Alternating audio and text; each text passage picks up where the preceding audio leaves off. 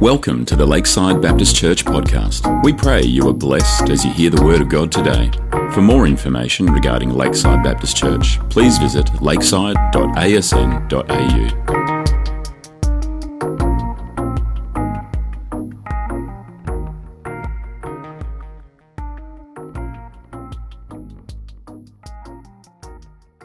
Amen. Well, feel free to take a seat. Thanks for that, Brett. I appreciate that.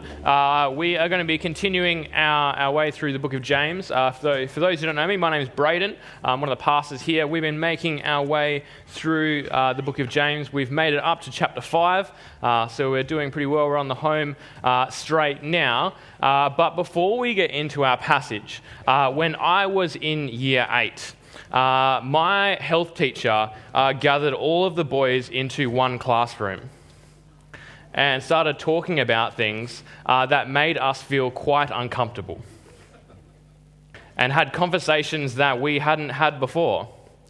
And as we joked and giggled about the nature of what was discussed by our health teacher with this group of boys, we also noticed, as much as we felt uncomfortable in that discussion, our teacher also felt uncomfortable. This was, of course, sex ed. It was not a fun time. It felt very uncomfortable for all of us. And it felt very uncomfortable for our teacher as well, who had to deal with a bunch of year 8 boys dealing with that topic. And as we get to James chapter 5, we have another one of those awkward conversations.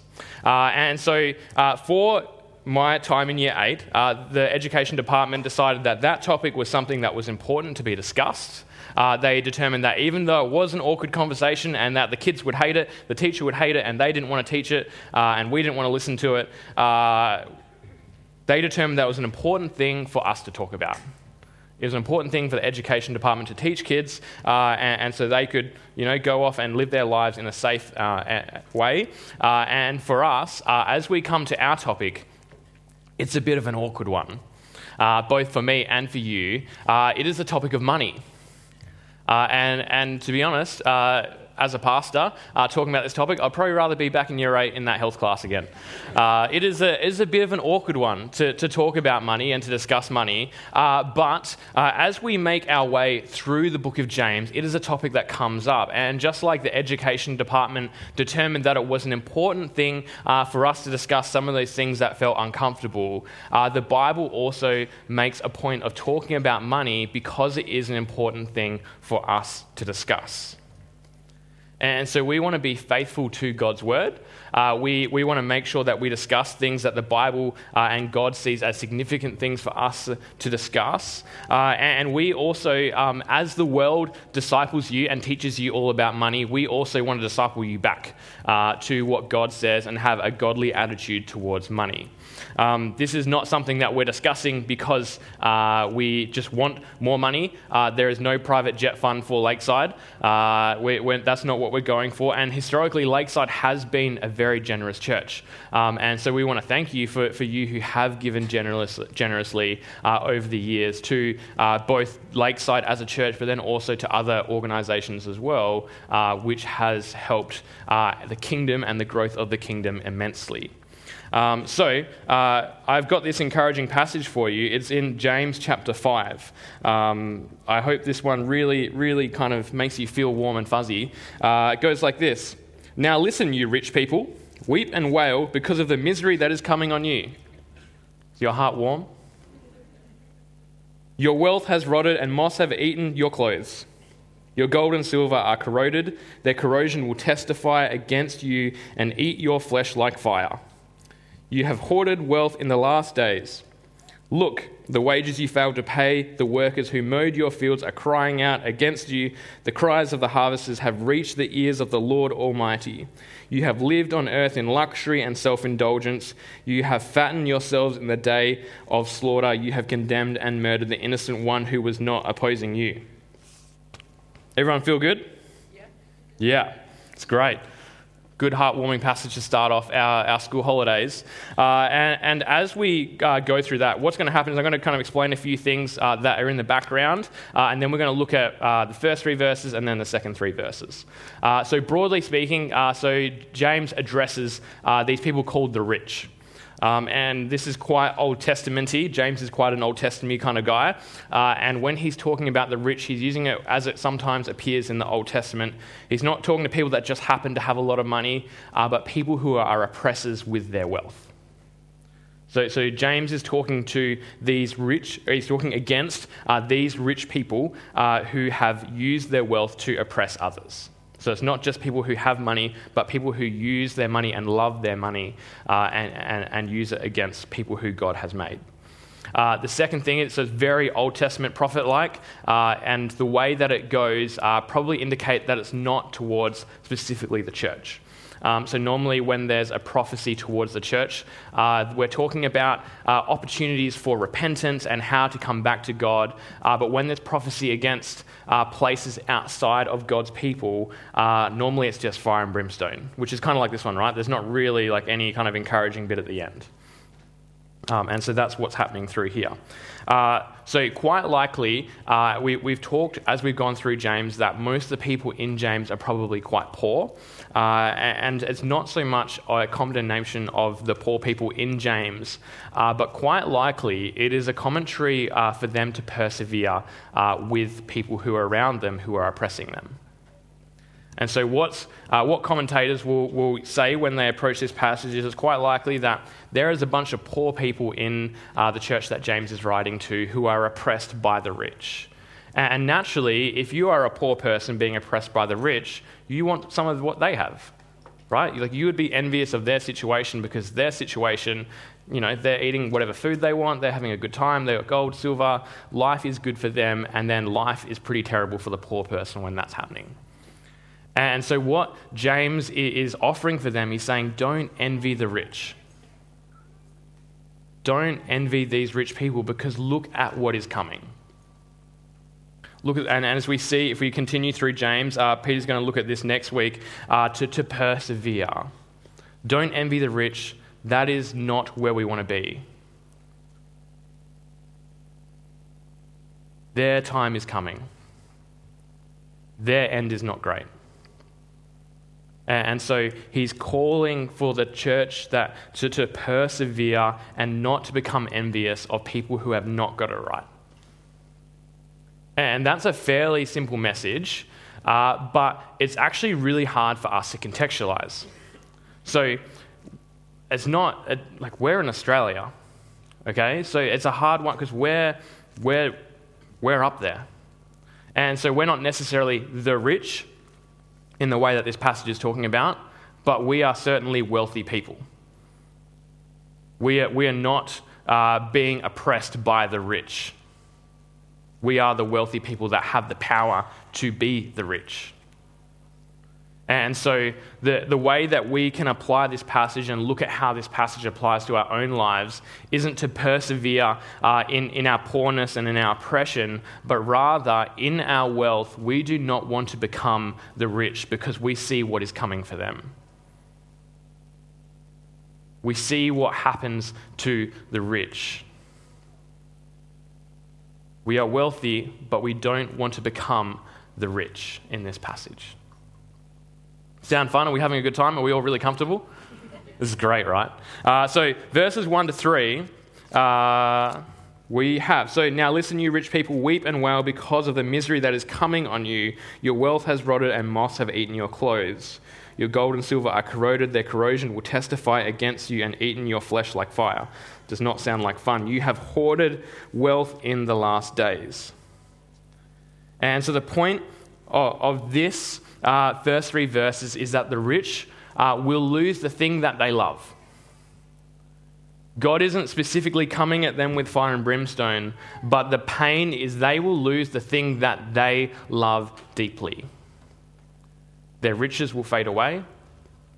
The thing that they have worked their life for, the thing that they have saved up, the thing that they have built their identity around is gone. It will go. It will disappear. and that will eat their flesh like fire. Because when you lose the thing that you love, it is painful. And that time will come when everything will fade away, everything turns back to dust, and if that's what they love, it will be gone, and that will break them. Over the Easter weekend, we ran an Easter camp. We had a great time. It was much more positive than this passage. And when I was setting up for that camp, I was setting up some volleyball poles because young adults love volleyball. And as I was digging the hole, the sand was cold and my fingers started to get a little bit kind of skinnier in their coldness. I went to go wash my hand in the ocean to get all the sand off, and I felt this weird thing slip off my finger. My wedding ring disappeared into the ocean. And the ocean is quite large. It's quite hard to find a wedding ring in the ocean, and in that moment, I was very sad. I was broken because this thing that I loved was gone in the ocean. Now, luckily, my father-in-law is Jim Hare, and he has a friend called Kev Black, and they spent hours sifting through the sand, and after hours of digging through the sand, they managed to find it. So I'm back in action, married again, feels great, really, really good. But in that moment, when I lost that thing, I realized how much I loved it, right? So like every day, like you wear your wedding, you don't think about it. Like it's just a thing that you wear. And when I lost it, I was like, goodness me, this is the thing that my wife gave me on my wedding day. It has so much significant meaning to me, and now it is gone. And when it was gone, it hurt. I was sad. And quite often we have wealth and we have money, and we don't realize how much we care about it until it is gone. And it breaks us. And for many people, we're living our lives, and one day when that wealth is gone, if that is the thing that we love, if that is where our heart is, it will break us. It will hurt. If it is our God, when it goes, just like how much I valued my wedding ring when it was gone, I realized how much I loved it and how much it hurt to lose it. And sometimes we don't realize money becoming the thing that we love because it's just there. It's just in our lives. We earn it, we work for it, we spend it, and it's just there. But then when we find that day when we lose it and it all fades away, then we realize how much we loved it. And this is a scary thing because money, it manages to become our God without us realizing it. And so we find ourselves working harder to get more of it. We find ourselves kind of protecting it, making sure that no one can take our money. When someone comes up and preaches that money, we kind of dip our wallet closer into our pocket to make sure no one can do any sneaky extra offerings. But we don't realize how we try and serve this God of money. We dream about the things that we can do with our money, and we're scrolling through Facebook Marketplace looking for all the things we can spend our money on. And it becomes our identity as well. We think about, look at my paycheck. I'm better than all these people that don't have a paycheck as big as mine. And we start to build this love of this thing that we've served and this thing that we've collected, and it forms this thing that we love at the center of our lives. And when it disappears, when it does, we will be broken. Because as it creeps into the center, as it creeps in and becomes our God, when it finally disappears, we will be broken because the thing that we have loved and served our whole lives will be gone. And for sometimes, like, we won't realize how much we loved it until it is gone. And we won't realize how it was our God until it was gone. Until we had to physically separate ourselves from it, we didn't realize how much it meant to us. There's the story that it comes up in the Bible where Jesus encounters this young guy who is kind of like this ruler or this prince or some sort of kind of big deal, and he's a good guy. He follows all the rules. He comes to church every week. He tithes his money. He helps out at youth group every Saturday night. He's doing all the right things, and he even realizes that something isn't quite right. And he has the humility to come to God and ask the question, Lord, what must I do to be saved? And God does the test. How much do you love your money? And it turns out a lot. The guy goes away sad because the thought of losing this thing that he loved would break him.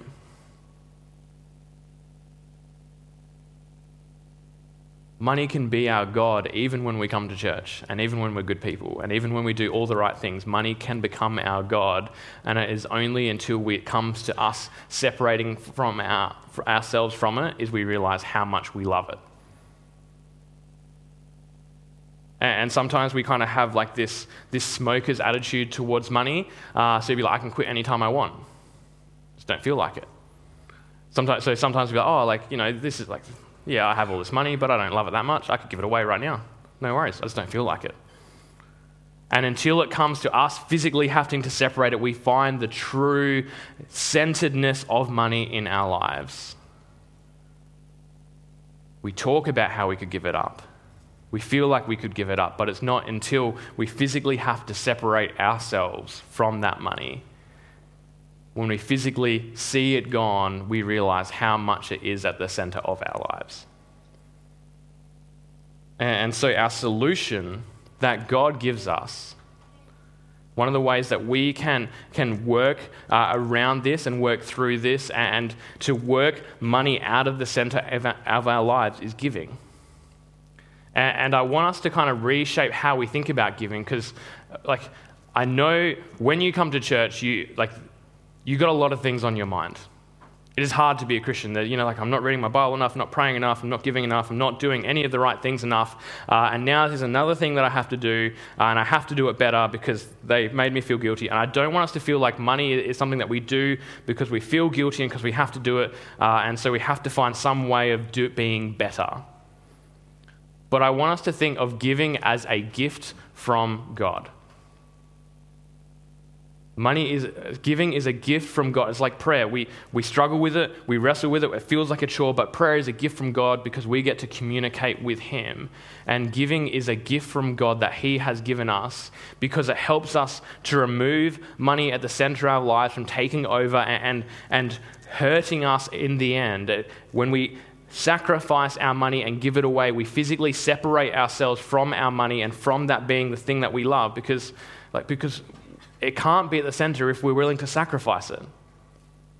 I won't give away my wedding ring because I love it and it matters the world to me that I get to be married to Rach and I wouldn't give it away because I love it. And if we can't give our money away, it's because we love it too much. And so as we give, we say, I don't love this thing. I don't love this thing. Something else matters more. Something else is at the center of our life. And so as we sacrifice our money, we say, I don't love it. We push it away from the center so God can be the center of our lives. And it's even more of a gift because as we sacrifice, and as we feel the pain of that sacrifice, as we feel the pain of giving up things in our lives that would be really fun or make life easier or whatever, as we turn around and we look at the cross, we start to gain a greater understanding of the sacrifice that God made for us.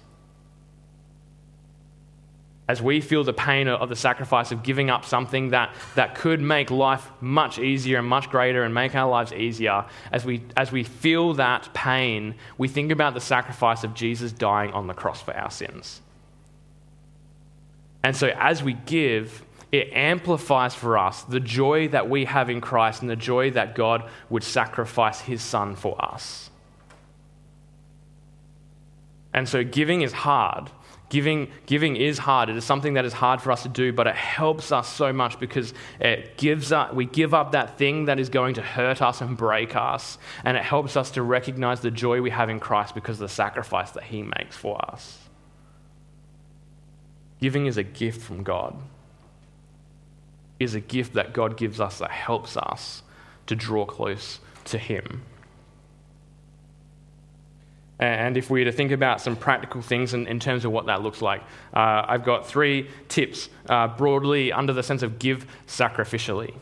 So one, give always, not just when you kind of have enough.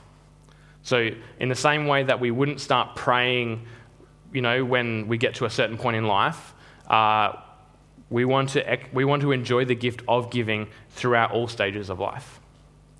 And so if you've got $10 of pocket money and that's all you have, it might mean that you're sacrificing a bag of lollies so you can give. Feel the sacrifice and then think about the sacrifice of Jesus. And as time goes on, you continue to give in all stages of life, even when it's hard, even when finances are tight. Continue to sacrifice, and so you can get rid of money from being the center, experience the joy of Jesus, and look to that sacrifice. Secondly, give enough to cost yourself something. So if you can give and you don't even feel it and you don't notice it, I would encourage you to consider how much you are giving. So give enough so it is a genuine sacrifice. So once again, you are giving up, you are pushing it out of the center because you are losing something. You are seeing it go, and then you can feel the sacrifice and turn around and see the cross. Give enough so it costs, even if it's a cup of coffee, you're like, all right, I can't have a cup of coffee because I'm giving, and I can feel that sacrifice because I'm decaffeinated, and I can look at the cross and enjoy. Imagine giving up more than a coffee. Imagine giving up your life. But give enough so it actually costs you something. And then lastly, in terms of how much you give, make sure a portion of that doesn't benefit you at all. So give a portion of your money towards something that won't physically benefit you in return. So sometimes it's really easy to just give things that we're really passionate about and that we're involved in. And so if you lead youth group and it's like, oh, it'd be really fun to have a bouncy castle at youth group, so I'll just donate a bouncy castle and that's my tithe. But it becomes more of a transaction, right? So it's not so much of a sacrifice. I'm giving something up, but it's us being like, oh, if I give money to youth group and get a bouncy castle, then I'm going to have so much more fun at youth group. But make sure a portion, we can give towards things we are passionate about. If you want to give a bouncy castle towards youth group, I'm sure they would appreciate it, and you can jump around on it as much as you want. It'd be great. But make sure a portion of your money is a genuine sacrifice to you, one that doesn't benefit you at all. It's not a transaction. It doesn't give you more control over the church or anything like that. It is something that doesn't benefit you at all. It's a sacrifice. Make sure a portion is a genuine sacrifice to you that doesn't benefit you at all. All right, second 3 verses. This will be quicker because I'm getting carried away. So, verse 4, look, the wages you failed to pay the workers who mowed your fields are crying out against you. The cries of the harvesters have reached the ears of the Lord Almighty. You have lived on earth in luxury and self-indulgence. You have fattened yourselves in the day of slaughter. You have condemned and murdered the innocent one. When money becomes the center of our lives, things that God cares about drifts away from the center. And one of the things that God is deeply, deeply passionate about is our love for people. And specifically, God cares, and he's demonstrated his care throughout the Bible, his concern for the poor. And when money becomes the center, history tells us when we love money so much, we will happily exploit people. We will happily take advantage of people if money is the center.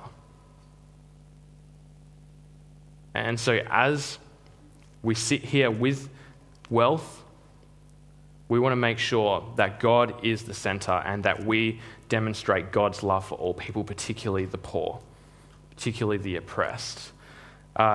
Jesus has another interaction with the Pharisees. So the Pharisees, super religious, follow all the rules again. They're at church every Sunday, they're early, they're helping out at youth group as well, and they're tithing 10% of everything, so they're being pretty generous. Jesus calls them out for their lack of generosity. Not because they weren't giving just enough money, but because they didn't care about the poor. Jesus says, you follow the rules perfectly, but you don't care. You don't care. And God calls us not just to be generous and to give and follow the rules and tick another box, but we need to, when money is removed from the center of our life, God is the center, and our love for his creation, his people, comes to the center. Not rules don't come to the center, God comes to the center. And we, with our wealth, need to love and care for people, especially the poor. And so as we think about how we give, we want to have a deep concern for those who are poor and oppressed. This is something we want to be ethical with how we spend our money, and we want to care about those who are less fortunate than us. Today, we're actually talking about this morning, like slavery is still very, very prevalent. Very, very prevalent. In fact, it's growing. Like slavery is a growing industry. And some of the goods and services that we can purchase are made by people who are not paid their wages, just like this passage. Some of the clothes that we can buy, the people who made them aren't paid a fair wage. They can't feed their family. And so we want to be ethical in how we spend our money on food and clothes and any other resource we can. We want to be ethical in the way that we spend our money and have concern for the poor.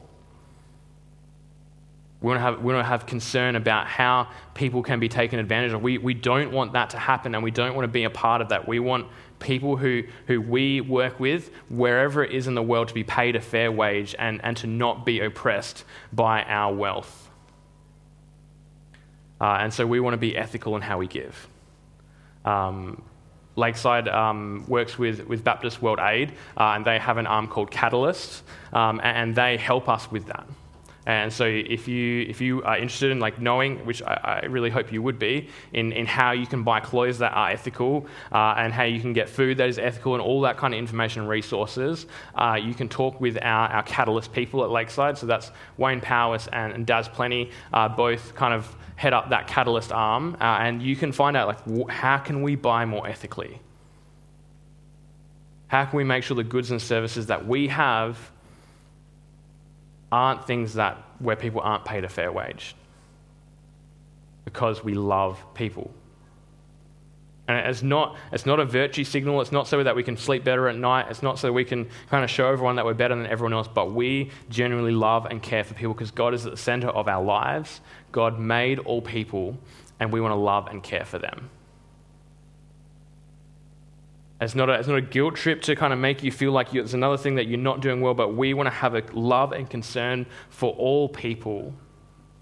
So we want to spend our money ethically. We want to give our money in a way that represents our concern for the poor. And as you think about that and reflect on that as well, I want to give you one more kind of idea. Is so in 2 weeks' time, I believe May, it's the beginning of May. And May is our Beyond the Gate giving month. And this supports things beyond our church. People hearing the gospel all over the world. People who don't have access to adequate food, health resources, and all sorts of things. There's no we're not getting pay raises from any of this money. It's not anything that actually benefits us directly at all. It is money that helps people who are poor, people who are oppressed, people who don't have opportunities to hear the gospel. And so as you do your budgeting and as you think about giving and how you can support the poor, think about Beyond the Gate. Start thinking about it now. Start to think about how we can show God's love and concern for all people. If giving is something that you've never done before, I am no expert. And all advice is general and all that kind of stuff. Not specific financial advice. Not general only in nature. All that stuff. I'm still new, I'm young, I'm still learning how to do it. But if you have never done giving before, I'm just going to give you a brief overview of how we do it, so then you've got something to work with if you've never done any giving stuff before. There's people that are probably way better than me, but I want to give you something to work with, okay? General only in nature. So we have a bank account that's kind of attached to all of our other bank accounts. and every pay slip that comes in, we take a chunk of that money that we've decided that goes straight into that account. And we call that account Money for Others. In that, we have an automatic transaction that goes into the things that we have decided to give towards, so church, Beyond the Gate, and various other things like ministries that we support. And then on top of that, we have some leftover money. And that is just our general generosity money, where we just give towards whatever needs it. So if youth group needs a bouncy castle, off we go. If we work with young adults, they're poor. They need a coffee, off we go. But we can have fun with our generosity and help people who need it. If there's someone that needs money, or there's a cause that we feel like that needs money, we have that extra money there that we can give and be generous. And each time we do that, we sacrifice some of our money so that we can say, we don't need whatever it is that we have given up because of that. And then as we look to the cross and see the sacrifice that Jesus made, we stand in awe. We feel the joy of Christ. I want to encourage you guys, be generous. Don't let money be the center of your lives. Let God be the center and experience the joy that it is in seeing the magnitude of the sacrifice through your giving, and don't find yourself where money is torn away from you. Experience the joy of having Jesus at the center. I'm going to ask the worship team to come up, and I'm going to pray. Father, we want to thank you that you are a good and generous God.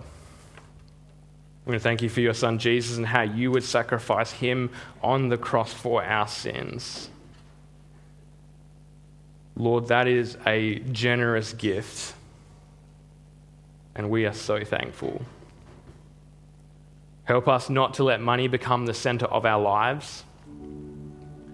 Help us not to become consumed with money, but rather be generous and enjoy the gift of giving as we remove money from the center of our lives and we see the sacrifice of Jesus. Help us, Lord, because we need you in our lives. In your name we pray. Amen. Please stand. We're going to sing one more